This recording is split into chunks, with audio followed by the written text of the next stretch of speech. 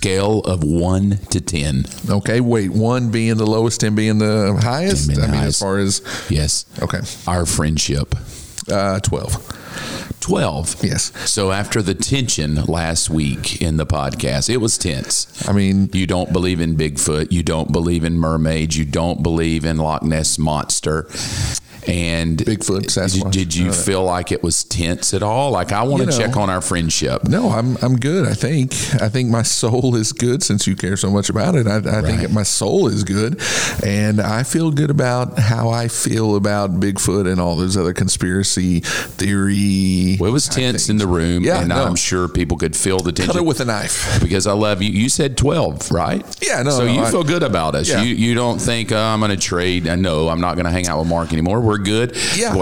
Polar opposite, correct? I think that's where this generation goes wrong. I think we can still disagree about something like Bigfoot and still be best friends. And mermaids. And Loch Ness Monster. Everything else. Well, I did something. Okay. I brought a little gift there.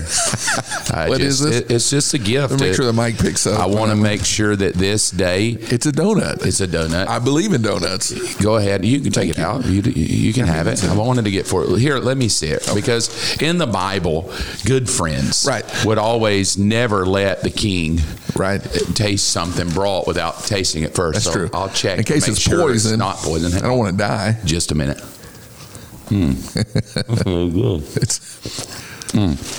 That is a great donut. That's okay. So I'm sorry if I hurt your feelings with our disagreements. We're good. I wanted to bring that to you. Okay. And say thanks. Sure. I didn't go that high. I didn't go 12. Oh, I was about 2, maybe 3. Like, the tension was hot. Sure. But it's all aside. Now we're good. We're good. Donut's good. Okay. So you're not at a 2 or 3 anymore then, right? No, I don't know. I'll fill it out today as we go through this. Depending on how this goes, right? Yeah. But I want people to know you're a 12, right? Yeah, absolutely. Like, hey, I'm a 3, 3.2, somewhere in there. Sure. Yeah, I'm still on the fence. Sure. I was shocked. However, I want our listeners to know it is possible to be friends and disagree vehemently. Yeah, very much so. On things. Yeah. The vaccine. Did you get the vaccine? I did get the vaccine. And I was don't do it, flip. Right. And you got the vaccine. Did you grow an extra finger, anything like that? I feel like I am growing a third nipple, but no, I'm not. I feel fine since I've had it. There's been no side effects. No myocarditis, nothing. Nothing like that. Don't see double vision like me. No, I do. No. See, that's what I mean. Like, and we're good friends. Right. Like, when you got the shot, I hugged you just in case you would die. I didn't care if I got COVID because everybody's like, oh, don't hang out with people that got the shot. You'll get it. Sure. But you got the shot. What did I do? I hugged you. You gave me a big hug. I was like, let's hug it out, bear. buddy. If you're going to die, so am I. Right. And I want people to know the friendship between us is still there. We don't have to be 10 and 10. We don't have 12 and 3. That balances out, yin and yang. Speaking of that, in the military, it's why you're here. Let's be honest. I'm a teddy bear. I took a personality test, and it said, "What kind of dog are you?" Right. Guess what I came back at? Just take a guess. I'm going to say a poodle. Oh God. I'm at a 2 now. I just went from I'm down to a 2. Yeah, just the show, you just threw me under the bus like I'm gay or something. A poodle. A man's not a poodle. Cute. Golden retriever. I'm cool with that. That's golden retrievers are cool. Best dog I ever had was a golden retriever. Yes, thank you. Yes. I'm back to a 3 or 4 now. Yeah, okay. So you're saying if I was a dog, which you believe in, you would take me home? 100% yes. Okay, so I was a poodle. Okay. I'm a poodle. Now, see, I was a golden retriever, 100% golden retriever. Robin was the poodle. Right. Got it. Yes. I got it mixed up. The whole, poodles have the weird haircuts. Sure. That's Robin. What were you? I didn't do the dog thing. I took the Myers-Briggs, and the nickname for my personality was the Commander, and it was 1 to 4% of the population have that personality, and it's good and bad. Your strengths are your weaknesses are your strengths, but it's very much kind of large and in charge, but it's very military. So probably a Rottweiler. You would be a Rottweiler or a Min Pin. A Min Pin. I'll go with the Rottweiler. Yeah, I think so. That's why I brought you here. Sure. Right? I called you on the phone and said, yo, Rottweiler, little golden retriever Mark needs some help. You know why? Sure. Because I'm too nice. Right. I'm so nice to everybody. Like, you just come up to me and kick me, and I'm like, I love you. just come up and say, hey, ugly dog. Sure. And I'm like, sure. I just love everybody. And I knew that in ministry, you just got to sometimes have a Rottweiler. You got to have a hardcore Barker Phil here. Sure. Now, the reason I did that is because most people don't know Marine Corps. I say that, but I'm not faking it. You're a true Marine Corps. No, I was in the Marine Corps, yeah. You were in the Marine Corps. You got the old anchor and globe. Eagle, globe, and anchor. Yep. But people don't know this, maybe. You were an MP. I was a military police officer, actually, and I thought that's what I was going to do. When I got in the Marine Corps, I got into law enforcement. I loved it. And so I thought that maybe, you know what, when I get out of the Marine Corps, it's just what I'm going to do. I'm going to be a cop. I had a test state in Washington, D.C., and then in New York City, and with a sheriff's department right outside of Washington, D.C., and you got to be careful how you say it's Fauquier County, Virginia. And so... a mother, bro. Yeah, no, I couldn't have worked there anyway. So, and I loved it.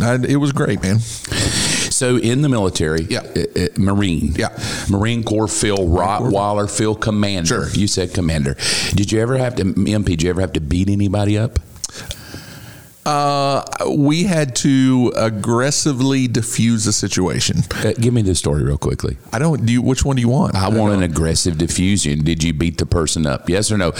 Were you saved at that time? Did you know Jesus? I grew up in a Pentecostal household. So then, no, you didn't know but Jesus. But my 4 years in the Marine Corps, I was not. No. You did not know. So in the Marine Corps, Jesus probably didn't even know you. No, he definitely didn't know me. He didn't know you. You probably thought you did, but you didn't. So Marine Corps, so enlighten us a little bit, their little sinful Phil, like beat people up. Right. Just go back to that story. Did you ever beat somebody up as an MP? As I'm trying to think of the statute of limitations on some of these cases. No, there was, I'll tell you one story. I was new. I was in Okinawa, Japan. I had just gone through boot camp. And then after boot camp, you go through something called MCT, which is Marine Corps training. No matter what your job is in the Marine Corps, every Marine is a trained rifleman. And so you go through infantry training pretty much. And then you go to your school. Mine was Police Academy in Fort McClellan, Alabama, kind of your stomping grounds, right? That way. And so I go to Okinawa. We get a call that there is a guy outside, a Marine outside of the base there in the small town that I was in Okinawa, and he's causing problems, and the Japanese police have them, and they are going to give them this guy to us. So they give us this guy. He's drunk. He tried to hop the fence for whatever reason on the base, so he's all bloody and because of the barbed wire and all that kind of stuff. So this guy was a jerk, man. Cussing and just being a jerk to us. And so it's me and this corporal, and he says, I'm at barracks so-and-so with the 12th Marines. And so a lot of times what we do in the Marine Corps is just turn them over to their own unit, because their own unit will beat the crap out of them pretty much. We had outdoor racquetball courts there in Okinawa, and the purpose of that for the infantry guys was they would go in this outdoor racquetball court, form a circle around two guys, and let the two guys beat the crap out of each other. And so, but then... Sounds like church. Yeah, it's no different than a church I've been at. But so this guy just being a jerk, we take him to this barracks, and on the way there, I'm thinking, man, 12th Marines. The 12th Marines are out on float in somewhere in Europe. I don't even think they're here. So sure enough, we go, barracks are empty. I went upstairs to get the officer in charge. When I come down, the guy, my partner that I was with, was getting a Coke out of the Coke machine. And I'm like, hey, where's the guy? And he's like, huh? Looks around, the guy had taken off. So I see him probably 100 yards down. I just go chasing after him, right? I mean, there are cars that Could you run back then? Oh, yeah. It doesn't look like you run now. I don't run But now. back then you could run. My PFT, which is the physical fitness test, I was getting 280s out of a possible 300, and the run was my best. I was running a 6-minute mile. Just real quick, let me answer. What do you think you could get now out of 300 points? Oh, my gosh. So 10, to get 10, 300, 12, 15? 2.5. It's based off 3 100 points. So one is sit-ups. It's 80 sit-ups in 2 minutes. I can do that. And then an 18 to get 100 points, 3 miles in 18 minutes, and then 20 chin-ups. You're never going to do that today. You're going to flunk. Yeah, I wouldn't. You're going to flunk. Do it at all. small. But you can't even do one chin up now, can you? I would say no. I know. I can tell. I'm just looking at you, and I can tell. Did you beat the guy up or not? Okay. He's running. So the guy's running. I mean, there are cars stopping and they're pointing me. He's going that way. So a rookie mistake. He goes to this building, and instead of rounding the corner to the building, I just go straight to the corner where he was waiting with an arm bar. Yeah. So he put his arm out. I went down completely. I was befuddled. I was discombobulated. 2 big words, by the way. Thank you. And so I was on the ground.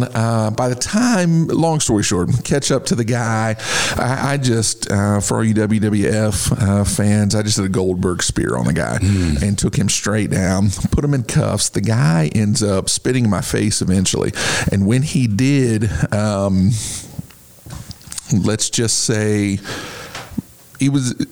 he got taken down. You weren't a Christian. Let's leave it at that. You were not a Christian. He was in handcuffs and regretted doing that. Okay, good. And we'll leave it at that. That's what I mean. Sure. Me, Mark, Marine Corps Mark, if I was in the Marines, I'm too nice to go to the Marines. I would have just said, "Hey, can I pray for you, little buddy?" You just spit in my face, spit in my other face, and gave me an arm bar. That's why I've called you to come here. I needed a golden retriever, needed a Rottweiler. I needed somebody. I told Robin, I said, "Look, we're never going to grow a church if we don't get somebody here that can beat somebody up. I got to have somebody that can come in and just beat people up." I don't know. You said I can't even do a chin up now. So do I need to start working out, steroids, that kind of thing? I don't know. I think people need to be scared of you. I would like to say, if you're listening, you need to be scared of Phil. We went to a wedding this weekend. The person that I actually ended up sitting with, I was sitting by myself, and the person that said, "You know what, we're going to come sit by you because everybody's scared of you." Yes. And I said, that's what I like. I like that. I want people to fear you. Yes. And that's why I said, "Hey, would you come up here and work with me?" I'm just too sweet. I love everybody. I need somebody up here that doesn't love everybody. I just love a couple of people. Right. And then Marine Corps Phil. Yeah, here's what's funny though. Yeah. You know what's funny? And I'm not going to banter too long. This is it. This is the end of it. I think it's all a joke. What is all a joke? I know you. It's a joke. You're nice. People, you're nice. Let's just say it. You're nice. I like people to think you're mean. Right. I like people to be afraid of you. It helps me out to go, "Hey, you're going to go see Phil." Right. Like the principal. Right. Like, "Oh God, if I got to go see Phil." Right. Like that's what I like. The staff. I want them to go, "Oh God, if you go see Phil." Sure. But let's be honest. You're a puppy. You're tearing the veil back here. You're nothing but a little broken puppy that just needs love. Just a little bitty wimpy puppy. You're kind. You're one of the most giving people I've ever met. I never hear you talk about people bad. You're always kind. You have more faith than me. I don't know why you're not pastoring. No, are you kidding? And you're just kind. You look kind of not kind. You got tattoos. You sort of kind of have an attitude sometimes because Robin, you know her. Right. She'll say to me often, "Is he mad?" And then I don't know whether to say he's just joking with you. And she's like, "I think he's mad at me." But I pretend. I'm like, "He is, honey. He's really angry at you. Stay away from him." No, she intimidates me. She does. Yeah, very she intimidates hardcore. me too. No, that's why the rapture's not coming. God's not ready. I feel like if I look at her wrong, she's gonna like smack me around a little bit. You know? She would. She could do it. She would have to do it left-handed now because her right hand's all messed up. What happened to her? She stays on her phone too much. I think she's got like some kind of thumb thing going on. Like I don't know. No, you're tearing the veil back. People only see what you let them see. That's why I'm saying right here on the podcast, forget it. That you are nothing but a Rottweiler. You'll kill people. You're an angry little man. I'm an angry little guy. You're an angry little cuss. I am. But you work with me in the church, and that's what I want to talk about. Okay. I want to talk about church. I'm excited about this today. Okay, here's my deal. I've been doing this a long time, right? My whole life. My dad and mom got born again in 1963. I'm born in 65. I never remember life outside the church. We went to church all the time. Right. It was not even an option. Today, in 2023, it feels like church is no different than the gym, a club, a class. Sure. If I want to go, I will. If I have time, I will.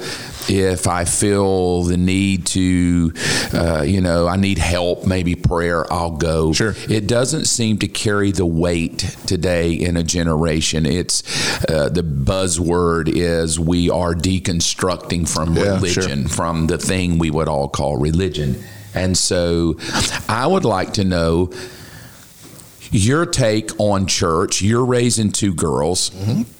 I see them here all the time. I'm sure they've told you before, I don't want to go, I do. How do you, or what would you say to somebody, to a generation out there, because you and I do this. Right. We've been doing it our whole life. You've been in church your whole life. Your grandfather all down. Your great-grandfather too, or just grandfather down? 4th generation pastor. 4th generation pastor you are. You come out of that stream. And I want to talk about the church and what's happened in our perceptions about it. The perceptions that, and I'm not talking about the world, and by the world, I mean not people who follow Jesus. I want to just talk about followers of Jesus and their perceptions of this thing we call church, which 90% of the time is going to be the Sunday gathering, whatever time that would be, and whatever we call it, from a gathering to an experience to a service, whatever, stream you flow in. We all have names for it, trying to be cute of what it is. So give me your take on, why do you think so many people who follow Jesus or claim to follow Jesus, bear the title of Christians, have such a lackluster perception of the thing called local church?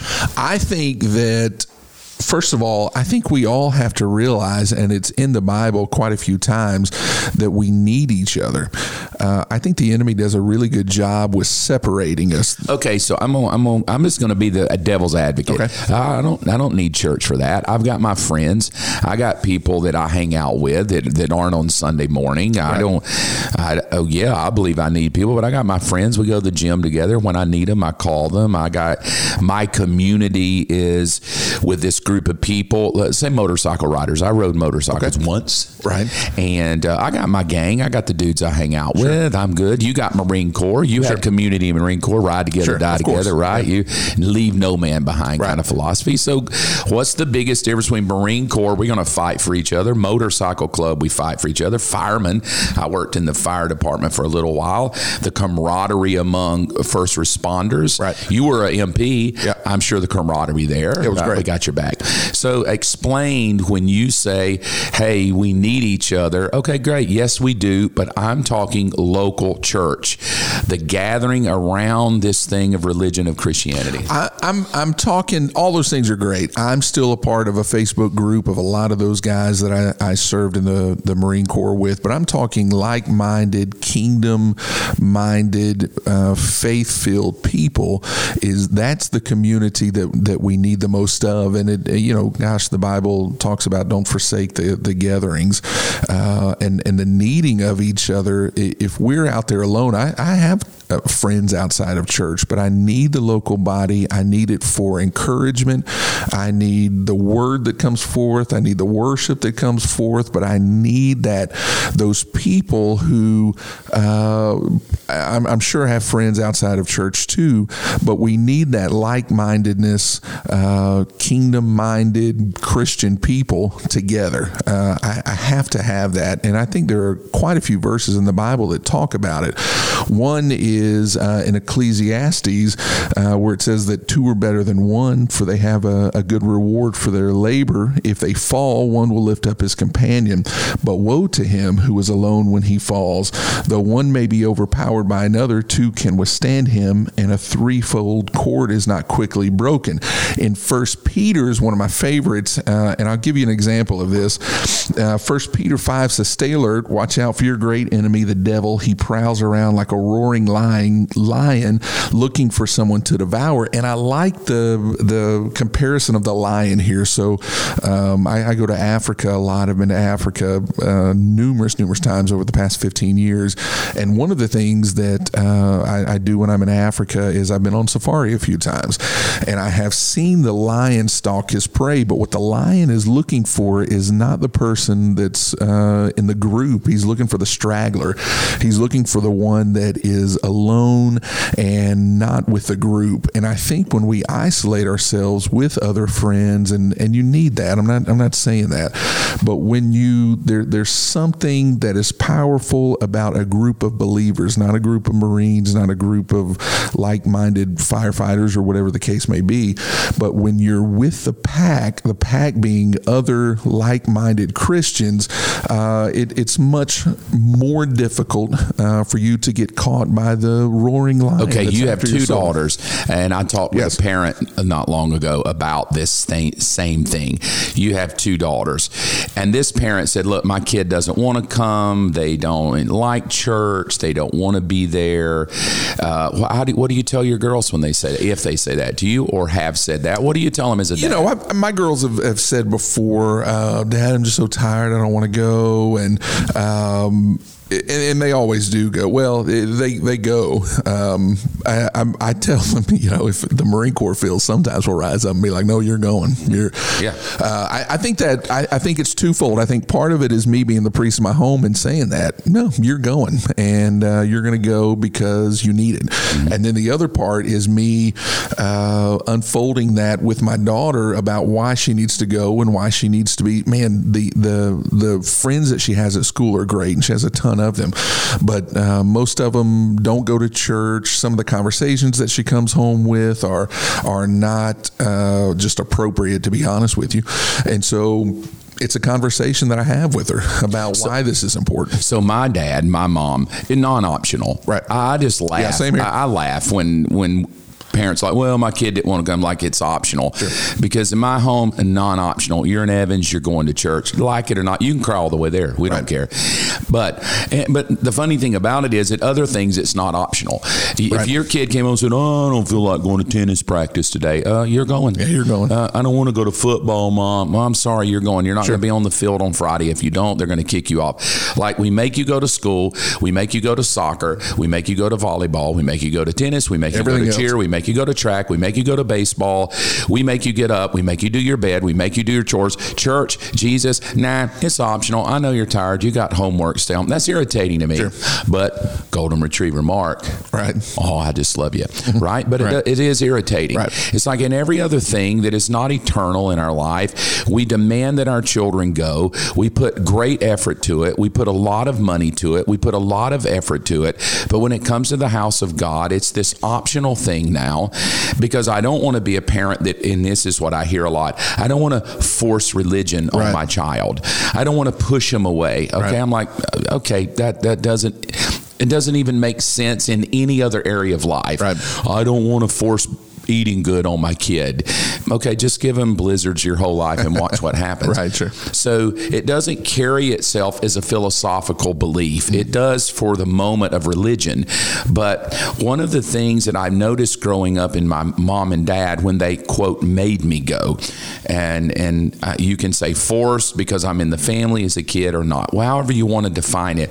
But it wasn't a you better go or else. It was so real to my mother and dad, right, that they were taking me because it was so real to them. They wanted me to have the same experience that they had, right? So for them going, it wasn't just religion, it was a reality. It was a lifestyle. It was my father coming into a relationship with Jesus Christ, and he could think of no better place to be, to give of his time and effort to and he was a CPA. He wasn't a pastor then. And the same for my mom. My house was always filled with people coming over to receive prayer, coming over to be part of an encounter with God in our home. So very much, it was never a religious service for me. It was a lifestyle. Yeah. And I think somewhere today, we've turned Jesus into a religious gathering rather than an ongoing lifestyle. It's good. Kids don't see it in mom and dad. They don't see the reality. So if I don't see the reality in my parents, I'm probably not going to be very passionate about it myself. I don't want to be part of a losing team, right? So it needs to be part of a reality first. If we're talking parents to kids, a reality. And then I would just say this: how have you, You've been in church since the Marine Corps.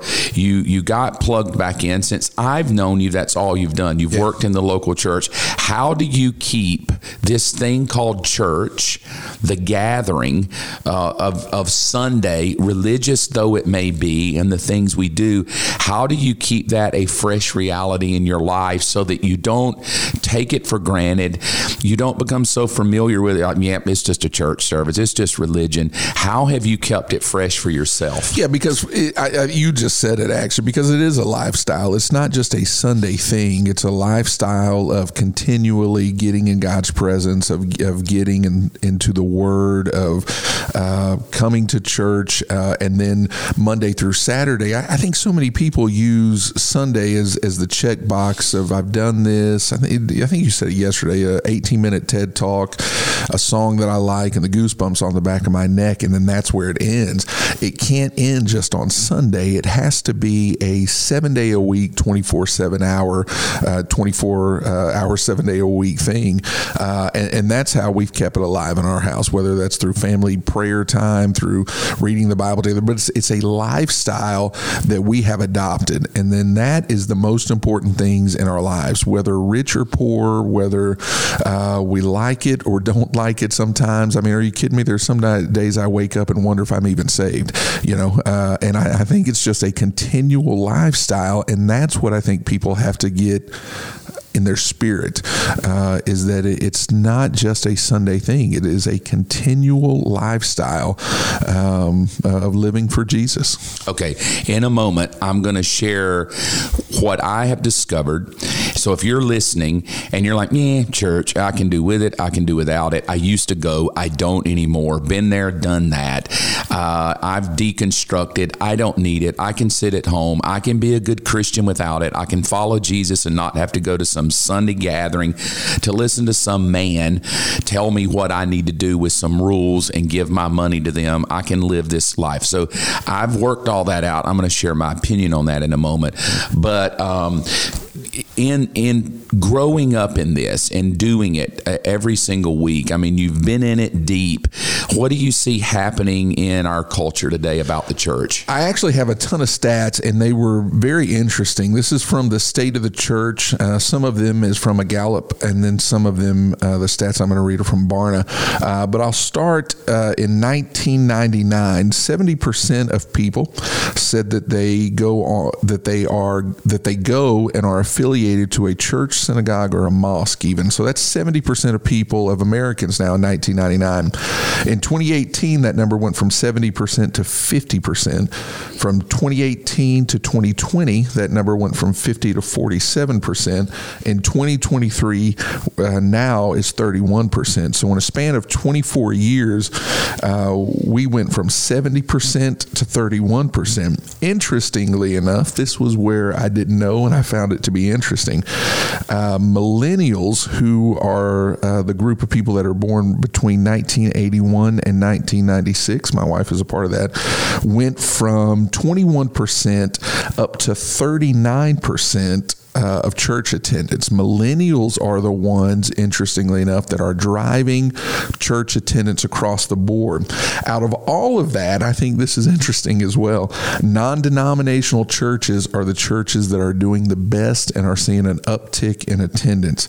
In the 10 years from 2013 to 2023, non-denominational churches have gone up on average 6.5 million people, because people are, for whatever reason, tired of denominations, whether that's whatever denomination that may be. And then this is the last thing that, according to Barna, 77% of people are looking for two things in a church. One is a faith practice that is immediately relevant to their life. And then two, they are looking for a church that has a positive influence worldwide in world missions. And so those are some of the stats that I pulled. I'd love to hear your thoughts on all of those stats, or some of them, or what really jumped out to you. Okay, here's my take on it. raising 4 daughters, right?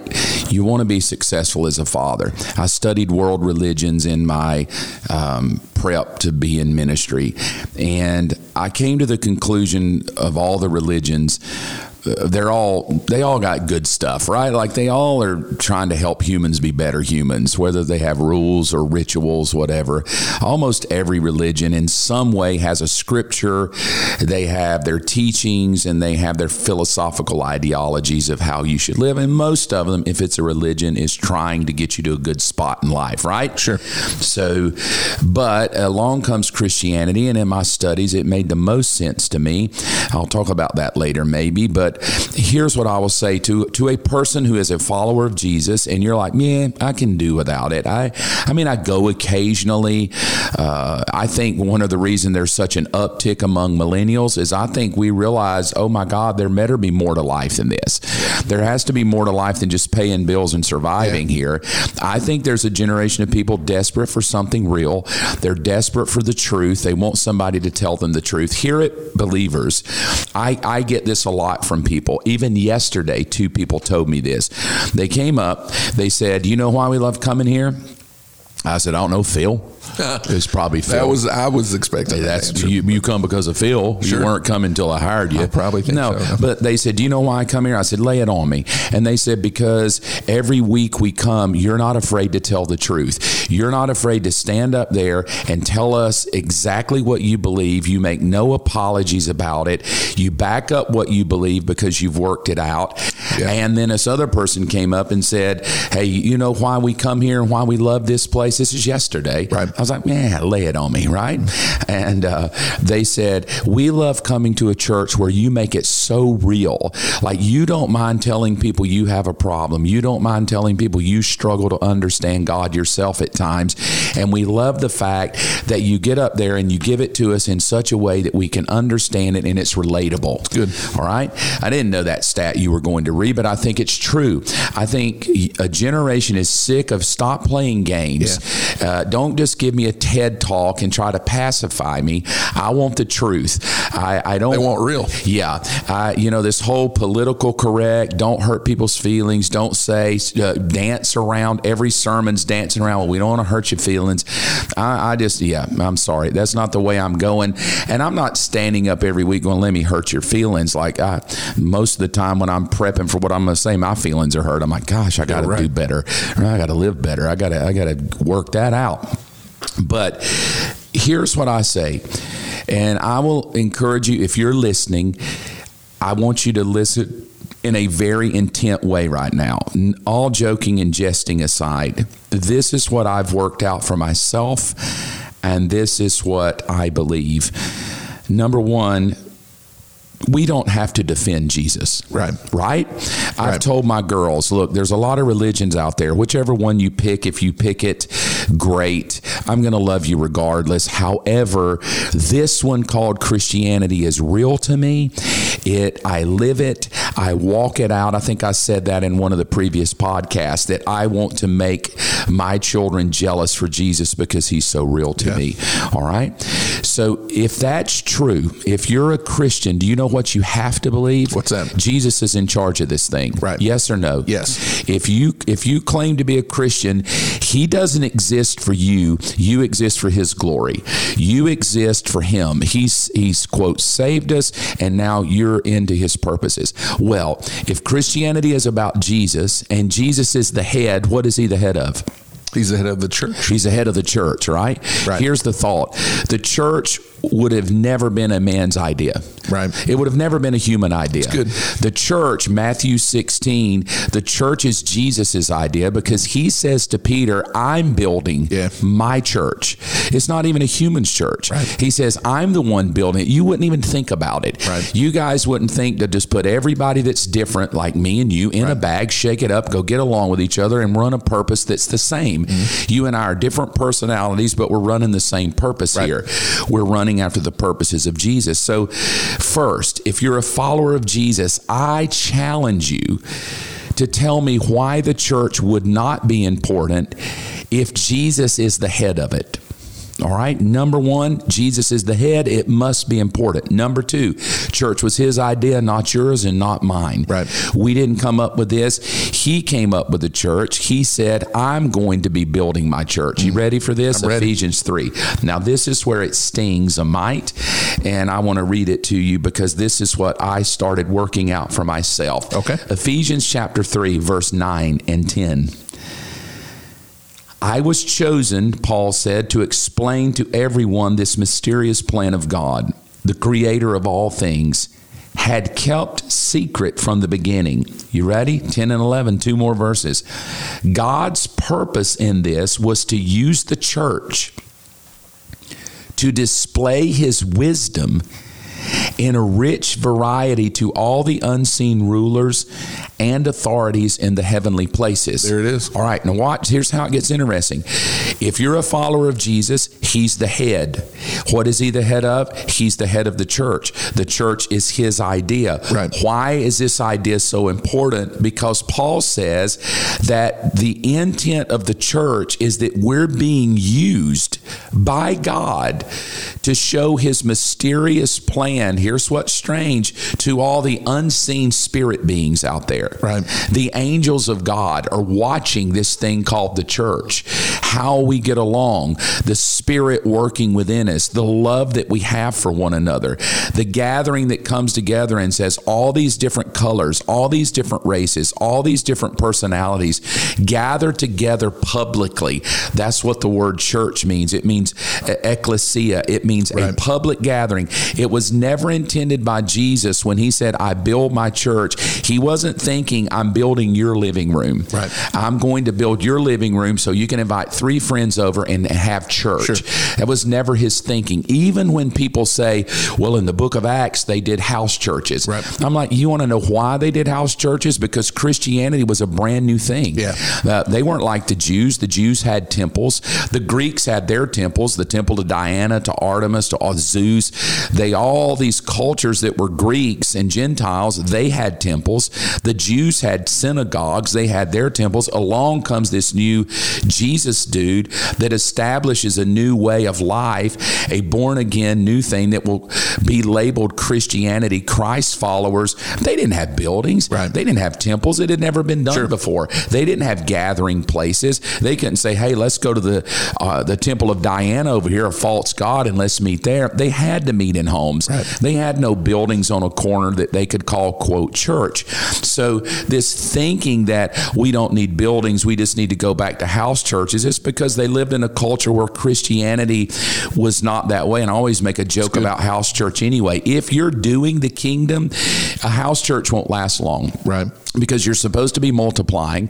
You're supposed to be winning lost people. And it won't be long if you do that, your living room will be full. Yeah. And you're either going to have to go to another house and another house, right? So here's what I've come to. He said, look, I want to use the church not just for your community, not just so you can have a little gathering spot and go, let's touch our community here. He said, again, verse 10, I'm going to use the church to display my wisdom in all its variety to the unseen rulers and authority in the heavenly places. You ready for this? Yeah. This was something that shifted my thinking about church. What would keep an angel in eternity? Well, let's say we all get to eternity. It's all over, end of the world. We're living this new eternal thing, right? What would ever keep another angel from rising up and doing what Lucifer did? He did it. He just like, hey, I think I'm going to take this thing over. So let's just parse this all the way out, get 10,000 years in the future. What would keep another angel like Lucifer from saying, hey, I'm kind of sick of this God, dude. I think I'm going to try it. Hopefully he would look back and see that Lucifer failed. Okay, yes, but it's even deeper than that, because this is what the Bible says. Verse 10 again, that I'm going to use my church to display my wisdom to all the rulers and authority in the heavenly places. Right. The church will stand as an eternal witness that rebellion was tried and it did not work. Right. So that when the angels look and go, what is this? and it's called the body of Christ, the church. They look at that and see the wisdom that the result of Lucifer's fall was the birth of the church. Ready for verse 11? Yep. Now this church, this idea of church, this body of people that was going to be the display of God's wisdom, it says this in verse 11 of Ephesians 3.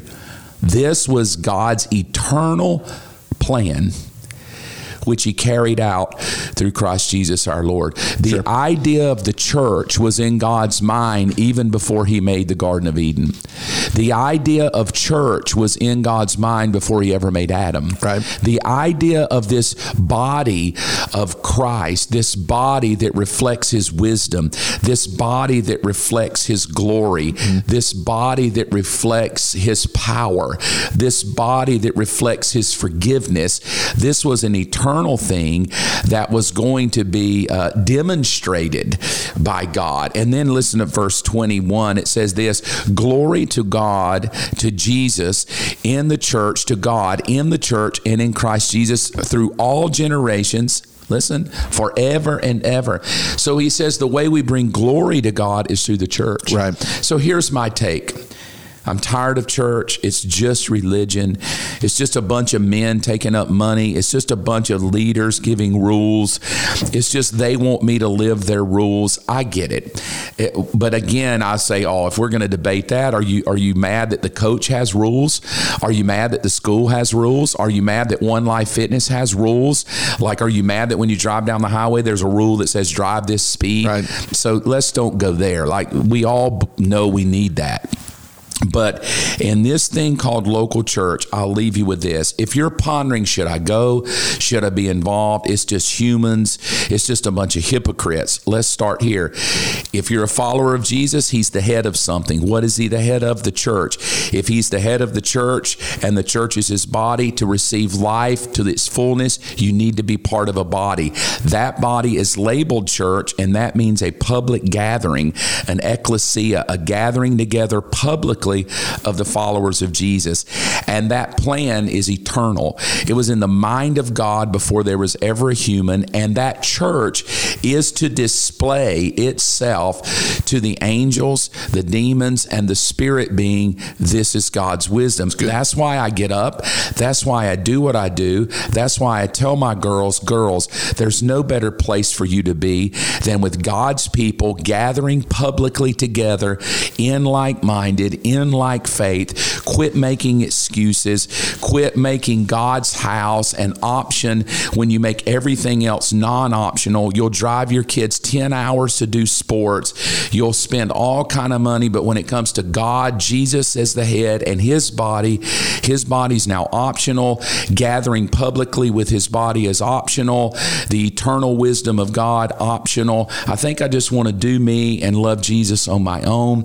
And I think that is what we've got to get out to people, that the church, though we humans could have screwed it up in many ways with our fleshly things that go on, at the end of the day, the church is the mind of Christ, the body of Christ, the wisdom of God, and we're on display for the world to see. And this is my thought. The world is supposed to see, oh my God, it's real. Right. I believe when our children see it's real, they plug in. And so somewhere, if we've dropped out, if we've quit going, we've gotten lazy, we think I can just sit at home and read my Bible on my own. I guarantee you somewhere in that thinking, if you're a follower of Jesus, you've either been hurt, you've been disillusioned, you've been disappointed, and you've gotten your mind on people and what people have done to you and how people have ruined it, or how people have manipulated you, or how people have used you, and you've forgotten that the church is the eternal mind and wisdom of God, and you've let human beings rob you of that. That's my take on it. Thank you, Phil, for being with us. We hope you enjoyed it. And listen, we leave you with this. If you don't have a local church, get yourself up out of bed. Find you somewhere to plug your life in. Let it become the reality of God in your life. And if you're a parent, no greater thing than you can do is to let it be so real in you that you make them jealous for it. Phil and I love you. We pray for you. We'll see you next week. Thanks for listening to my dad's podcast. Make sure to follow along and help us by sharing this episode with someone you know. Thanks again. Have a great week.